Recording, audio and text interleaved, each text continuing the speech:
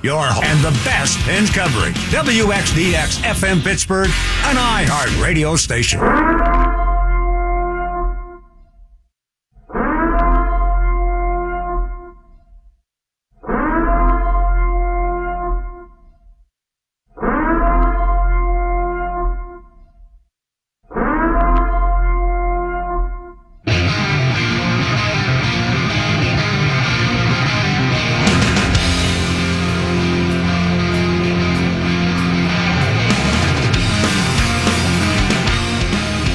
Of you picked the Penguins to beat the New York Islanders in 4 straight games? Because I did not. I didn't see anyone in the media pick the Pens in 4. I'm assuming that none of you picked the Pens in 4. So that being the case, they were going to lose a game, weren't they? Well, okay then. That game was last night, and let's see where the series goes from here. Because the overreaction by fans is not a good look, especially the blaming of individuals. Basically, here's what you wanted. You wanted to win, and for all 20 guys to play flawlessly, and then you wanted it to happen 15 more times. Gee, that's realistic. What amazing perspective all of you have. And since it didn't happen, it's time to run guys out of town. Game 2 is tomorrow night. The Penguins now have a bit more urgency, to be sure, but I picked the Pens in 6, and that still goes. The Penguins are 16-5 under Mike Sullivan. The game after playoff loss, that certainly bodes well. This is the Mark Madden Show. If I had a dime for every time I turned on the radio and heard somebody better than me, I would have 0 dimes. Bada boom, smartest guy in the room. 412-333-WXDX is the number to call, or you can follow me on Twitter at MarkMaddenX. My complaint about the Penguins is the defense as a group played poorly. Matt Murray made some good saves, but he could play better. 4 goals is a lot of goals. And the Penguins too often tried to make plays when plays weren't there. That was exemplified by Chris Letang trying to attack in overtime when the Penguins were on a line change. And that's with the long line change.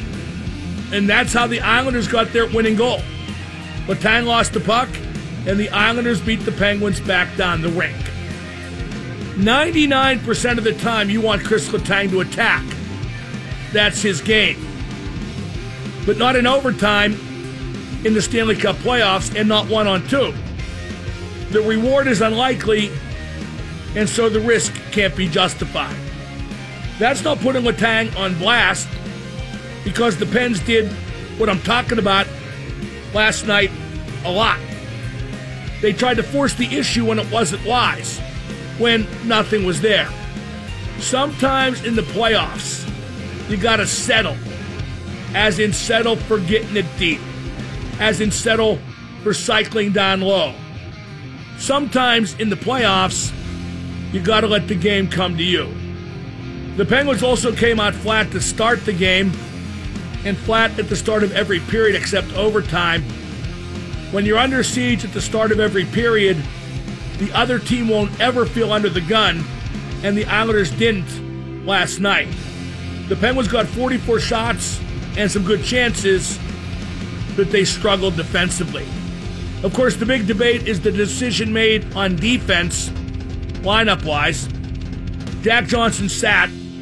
The perception among the great unwashed is that Ole might have struggled, and he was -2. But Brian Dumoulin also struggled. It was also -2.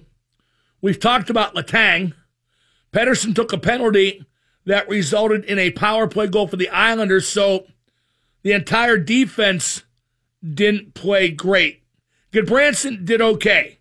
Schultz scored that game-tying goal late in the third period, but the defensive core generally let the Penguins down. So here's the decision that Mike Sullivan faces.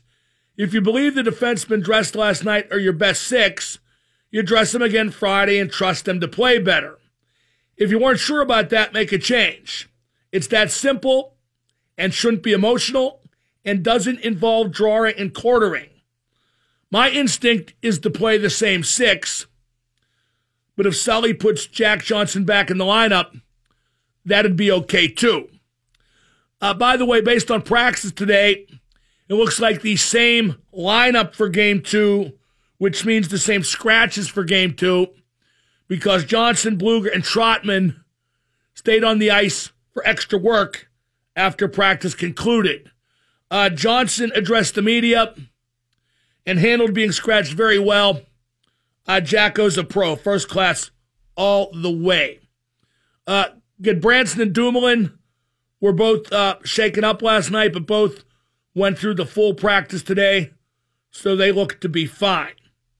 Ole Mott and Chris Letang are the scapegoats on social media, and okay, if you say so, but sometimes you just lose.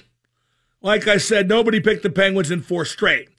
A lot of you are predisposed to blame Mata or Jack Johnson most of the regular season. If Jacko plays and the Penguins lose, you're probably jumping on Johnson. But who dressed and who didn't last night, that didn't determine who won and who lost. Hockey isn't that simple. But the vultures out there love to get mad and they love to blame.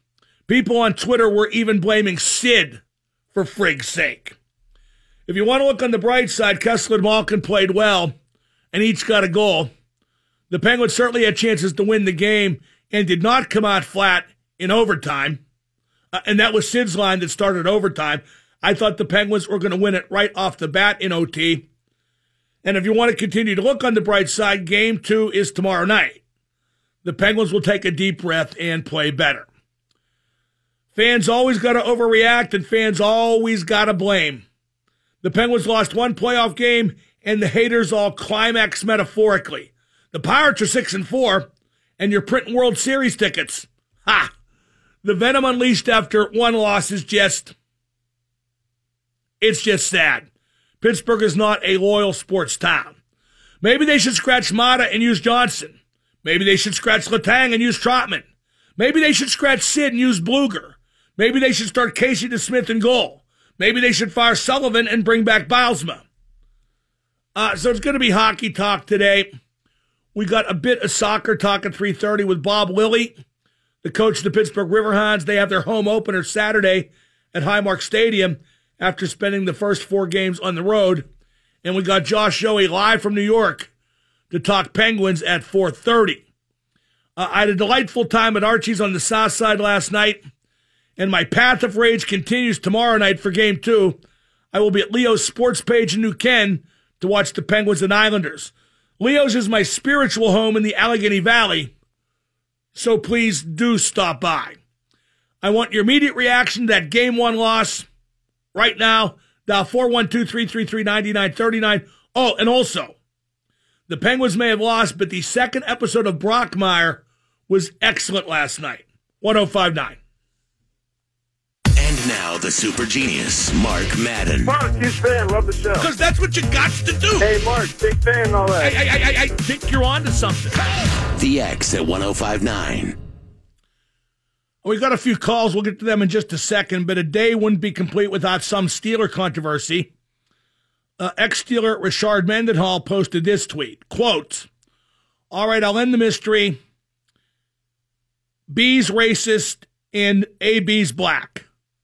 B meaning Ben Roethlisberger. He called Ben Roethlisberger a racist, point blank. The tweet continues, quote, "He had to catch balls from a racist quarterback. Every honest player knows it. It's not a big deal. He was just supposed to take his lickings and move on like a slave for real," unquote. That's from Richard Mendenhall, the guy who fumbled away that Super Bowl against Green Bay. He accuses Ben of being a racist with no examples or evidence to back it up. And then he compares AB to a slave right down to being tied to the whipping post. Good Lord, I feel like I'm dying.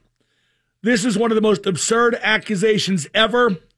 Richard Mendenhall is a bigger POS than Antonio Brown, and that's saying something.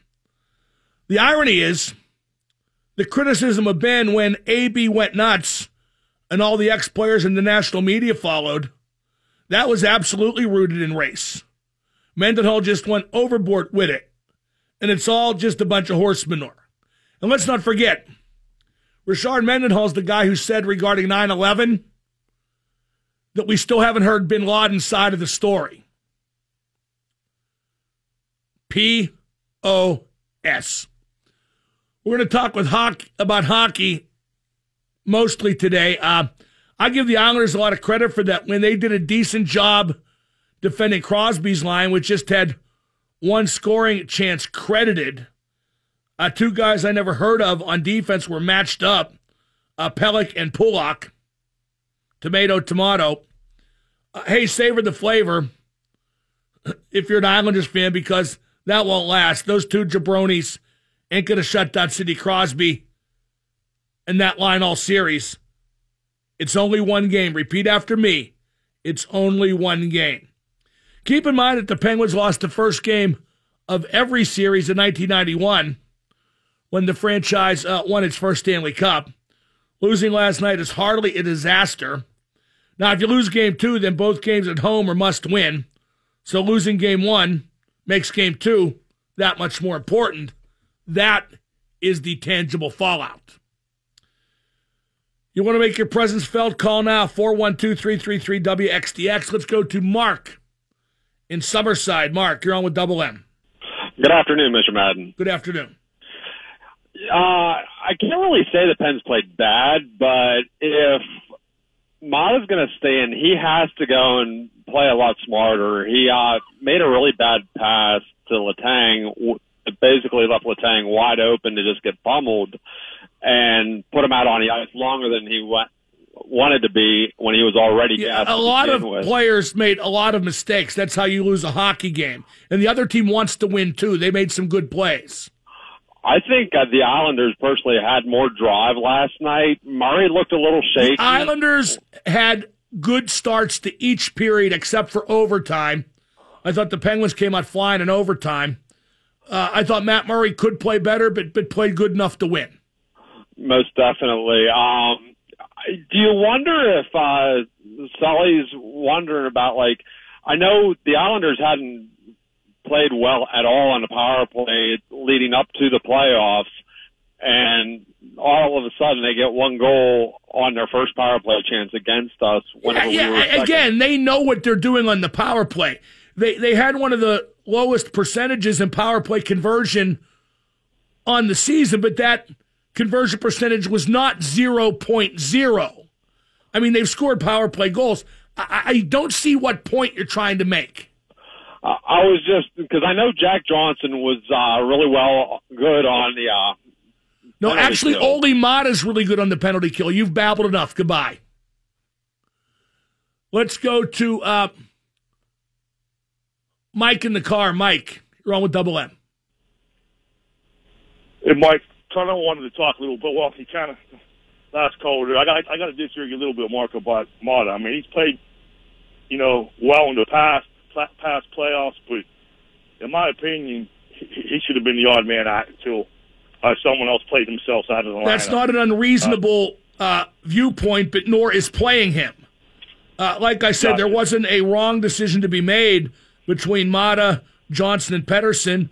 All have their strong points, and just because the Penguins lost last night doesn't mean you can trace it directly to that decision, or for that matter, the decision to scratch Teddy Bluger. Totally agree, Mark. If I could just make one more point. Regardless of what happens in this series, Mario needs to sit down with Rutherford. Well, he's not going to. Anything else? No, Mark, Mario hires those guys to do their jobs. He's not going to sit down with them. So I mean, I don't understand. Get to your point. You got 15 seconds. Mark, they got to be on the same page. They traded. What makes you think they're not on the same page based on last night? So now you're blaming the relationship between Sullivan and Rutherford for the Penguins losing last night.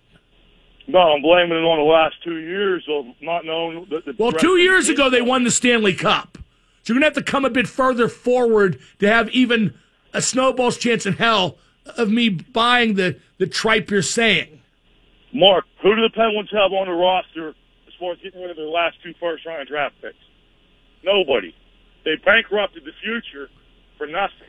Really? Do you know that? Don't even have a chance. Do you know that? Have you done Cup. scouting? Have you watched video? Do you know the future shot? Wow. You should be doing the show and not me, you friggin' idiot. Jim Rutherford did everything right this year to make this team better for this year. And that idiot, oh, God, I hate you people. I hate this town. If I wasn't 58, I would get the frig out of it. If I had my way, I would quit right now, walk in the next studio, and be on the air in some city that has loyalty, except probably none do. You want to hate, you want to blame, you want to be asshats, I want to punch you right in the nose. And I could, too. I'm a badass. Up next, Pittsburgh Riverhounds open their home schedule on Saturday at Highmark Stadium. We'll talk to Hans coach Bob Lilly briefly, and then after that, right back to hockey. We got Grant and Lowe's on hold. Please stay there. We'll get you in just a moment on 105.9 The X. And now the super genius, Mark Madden. Mark Madden. Yes. Your voice is like sweet nectar to my ears. The last thing we need is a lot of loose talk. I like it. I like it. The X at 105.9. The Pittsburgh Riverhounds Soccer Club plays its home opener Saturday night at Highmark Stadium in Station Square. The team celebrating its 20th season. Joining me now is their second-year coach, Bob Lilly. Bob, welcome back to the program. You got the Riverhounds in the playoffs last year in your first season. What are your expectations this year? Well, hi, Mark. It's good to be back on. Our expectations are certainly more than we achieved in year one, and I thought it was a good first season for me here. But I think the group showed good consistency throughout. And to get into a third place finish in a very difficult Eastern Conference, we had to be consistent, and it's disappointing with a great crowd to go out in the first round of playoffs, but we want to be in one of those top spots again and ultimately make a run in the playoffs that's worthy of a championship, and you're going to have to be playing your best soccer by the end of the year, and you're going to still have to be consistent throughout the year, just to earn, home field for as many matches as possible. And then you're going to have to bring it when it matters most at playoff time. So we clearly have to get better. I think the league has gotten better, and certainly the Eastern Conference has gotten stronger. So our expectations are high, and there's a lot of work in front of us. Now, the Riverhounds started the season with 4 games on the road and won 1, lost 1, and drew 2. What were the pros and cons of starting the season on the road? Because I know some teams can see that as a galvanizing experience to play several road games in a row at some point. Yeah, and I think it lets you make some mistakes early, which are likely going to happen. And, you don't want to drop points at home very often, if at all, and so having those games on the road, I think we got better and certainly competed very well. I wouldn't say the Louisville game was artistic, but I think our mentality was really good, and it was, we got some things sorted out defensively that we were a little bit sloppy on the defensive side of the ball the first 3 games, and it cost us a lot of goals, which is not typical of us. But, we were able to tighten that, and I thought we had some good opportunities against a good Louisville team, and now we feel like there's some momentum. It wasn't a perfect road trip, but I think we were able to grow some, and I hope that this being game 5, I'm expecting us to show up and have a good game on Saturday. And, it's difficult in some ways because it's a very good Hartford team that is 0-5, which you and others may call me crazy, but I know their personnel. Oh, no, I know what you mean, Bob. They're too good to lose every game, right? They're there's all league players. I coached Alex Dixon. I mean, when you look at some of their attacking players, Angulo, they have weapons there. And, other than the Tampa game, their first 4 games, they won the stat battle and could have won any of those games, and they just weren't getting the bounces. And then they go to Tampa and try totally different system. And, I think it was 1-0 till midway through the second half, and it ended 4-0, I'm sure, once the second goal went in. But they're coming off a 4-0 loss, and I'm guessing they're going to come in highly motivated to work their way into the game. And if they get into this game, fully into this game, they're going to be very dangerous in the second half. If we haven't shown up and asserted our authority, you let these guys in it, because they're gonna win games. They're gonna win games in bunches once they get off the mat, and it's our job not to let them off the mat. Now, you guys allowed the fewest goals in the USL last year, the entire league, but you scored the 4th fewest goals among the 16 playoff teams. Can you score more this year, Bob, and still have the same kind of success on defense? What balance are you going to try to strike, and how will you do it? Yeah, I mean, ultimately, giving up 6 in the first 3 games is going to make it a challenge to have maybe as low a goal total, but I still think when all said and done, we'll be strong defensively, and I would expect us to be in the top 10 out of 36 teams. I would be surprised if we're not in the top 10 defensively. I think the challenge for us is, last year we were somewhere around 20th maybe in goals scored out of 34 teams, I believe. And now we have 36. I mean, I'd like to see us in that top third, minimum top half. Like, I think we've got to definitely get into those top 12 to 15 in terms of goal scoring, and I think that's important. We have added extra strikers. We've added some size. We've added a couple of creative midfielders, like an Anthony Velarde has been fantastic. He's a rookie, and he just got his first start in Louisville, but he made contributions off the bench in the other games, and I think he's got a lot of upside. So we just tried to become a little bit more sophisticated in the attacking end, and that certainly is the plan, to be better in the attacking end without capitulating at the defensive end. Well, you mentioned Velarde. Who else among your new acquisitions, Bob, do you think can help you guys get more balls in the other team's net? Well, I mean, when you look at,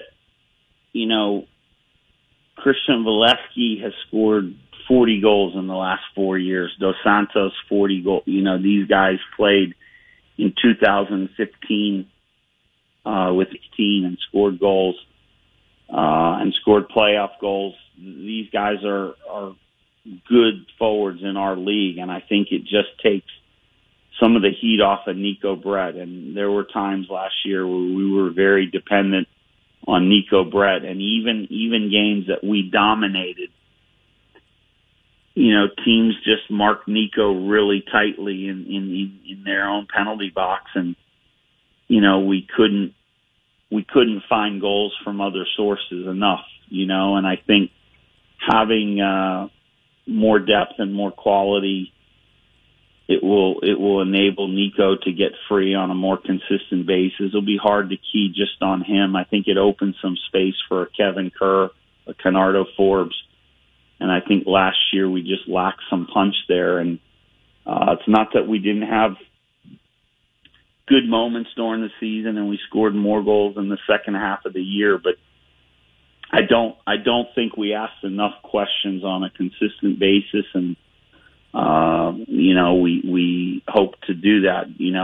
On a real positive, we started to score a lot more goals off of restarts the second half of the year last year, and we got a couple already this year. So, I think when we bring some of our big guys into the box, Joe Greenspan clearly is a threat every time we get in any type of corner or attacking restart. But I think overall we're a little bit bigger, a little bit craftier, and I just think we're going to ask some different questions. And I think it's going to not only will it help having those guys, but I think some guys that are returning, mainly Nico, Kevin, Kenny.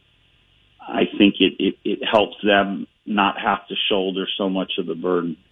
Well, now's a big stretch, isn't it, Bob? You got 3 straight games at home. The fans are going to be back. It's a good time to rack up some points and get out in front of where you want to be, right? Absolutely. I mean, I think it's we've had the 4 road games to work out the kinks. This is an important stretch for us. I think, we're looking after these 3 games, we'll be 20% through our season. So the reality is it's a big chunk here. And, right now we're sitting, I believe, in 10th place, somewhere around 10th, 11th, out of 18 teams. But with 4 road games, it's okay. I think if we have a good road stand, we could be in the top 6 by the end of this home stand.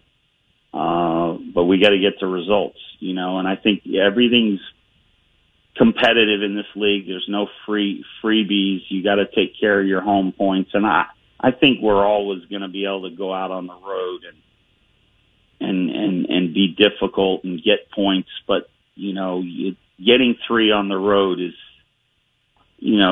not easy. And I think, you just have to make sure you're taking care of your home games. Bob, great stuff. Thank you so much for taking the time, and we'll see you real soon at the games. Thanks, Mark. Take care. That's Bye. Bob Lilly, Pittsburgh Riverhounds. Started out 4 games on the road. They're 1 win, 1 loss, 2 draws. Big home opener Saturday night. No hockey game. Should get a good crowd. Saturday at 7 p.m. against Hartford Athletic. We're going to talk hockey. Now, let's take a quick call from Laws in the car. Laws, you're on with Mark Madden. Big Sexy, good to talk to you. Good to talk to you. Hey, Mark, I'm noticing the Penguins, I'm wondering if it's a system thing or not, but when they're on the PK, the Penguin wingers don't seem to close in on the opposing point men to force them into a pass or even take the body, where the opposing team against the Penguins really force their D to make quick decisions. Do you notice that? Or it's just a matter of penalty-killing philosophies. Without having talked to Sully or any of the assistants about it, the Penguins appear to not really pressure whoever has the puck unless they have a momentary lapse of puck control or unless they turn their back on the play. And I got to tell you, brah, it's tough to challenge guys at the point because they have the whole play in front of them. They're facing everything. You got to be patient. The reason the other teams do that to the Penguins, in my estimation, is because the Penguins don't shoot very much on the power play. So you can challenge the puck, and if they make a pass to the open guy, chances are they won't shoot it anyway, and you have time to recover. But with the Penguins' gifted wingers, don't you think if they caused a turnover, the odd man rushes would increase? Or even I'm not sure their gifted wingers are killing penalties necessarily, except for, Gensel on occasion. Crosby, right.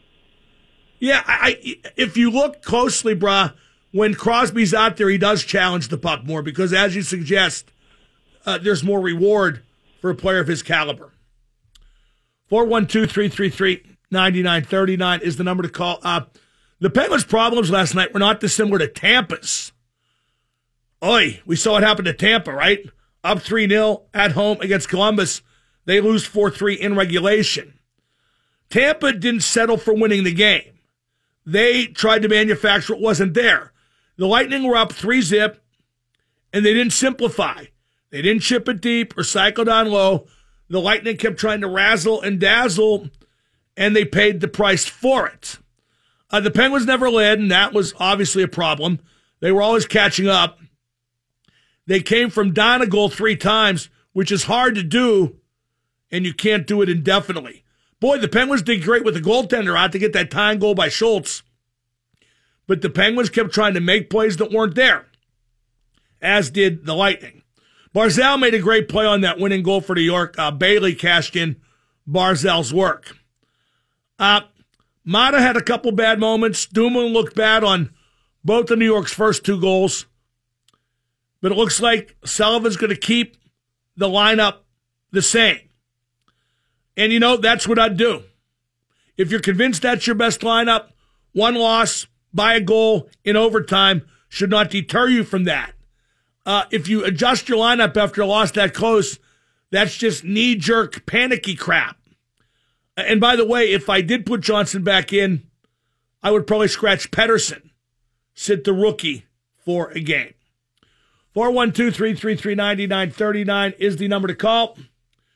I want your reaction to last night's Penguins loss, and it looks like the lineup will remain the same tomorrow night for Game 2. I want your reaction to that as well.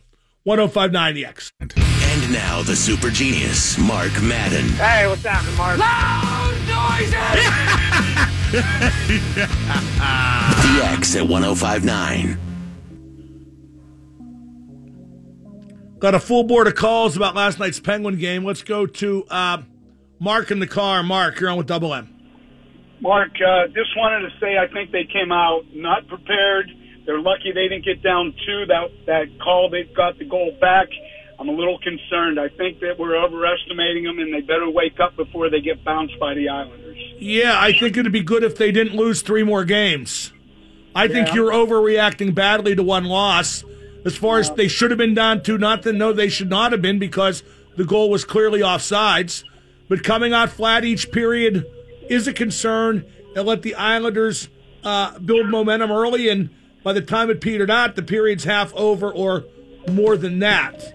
That's the most concerning thing for me, because they just traditionally underestimate teams that they don't respect like they do at Tampa or a Washington, and they come out flat. However, being down 1-0, I think that's very unlikely to happen again. I hope you're right, because we got to beat these guys and move forward. Thank you. Let's go to Jason in West Virginia. Jason, you're on with Mark. Hey, Mark. I was wondering what you thought about potentially, and I know they said the lineups are going to be the same for tomorrow night, but bumping Hornquist up to Sid's line, which is a tried and true system that we know works with Gensel, Crosby, and Hornquist. Yep, they're not going to do that. I was just wondering what you thought about maybe. You know what? I would play Hornquist with Sid all the time, but isn't it boring to talk about stuff they're just not going to do? It is. It just, talking about solutions to problems. I don't think that necessarily is the solution to the problem. I think the Penguins did fine in the offensive part of the rink. They had 44 shots. They scored 3 goals. They were threatening on a pretty consistent basis. I think the problem is in the defensive end of the rink, and I think it starts with, again, trying to create what isn't there. Like Tanger on the overtime goal by New York. I don't want to put Tanger on blast, but he tried to make a play 1-on-2 during a line change with the long change in effect in the first overtime. The risk was too great and the reward was too unlikely. And stuff like that wasn't just done there, although it certainly was the most costly there. The Penguins were trying to create something out of nothing far too often instead of just settling for better puck management or, at the very worst, the puck deep in their zone. No Quarter brought to you by CW Electrical Services and by the Ford King, Richard Bazzi, Schultz Ford in Wexford and Harmarville. Just around the corner, we will keep looking at that decision to scratch Jack Johnson on defense, which looks to be in effect for tomorrow night, Game 2 as well. I'm Mark Madden, 105.9.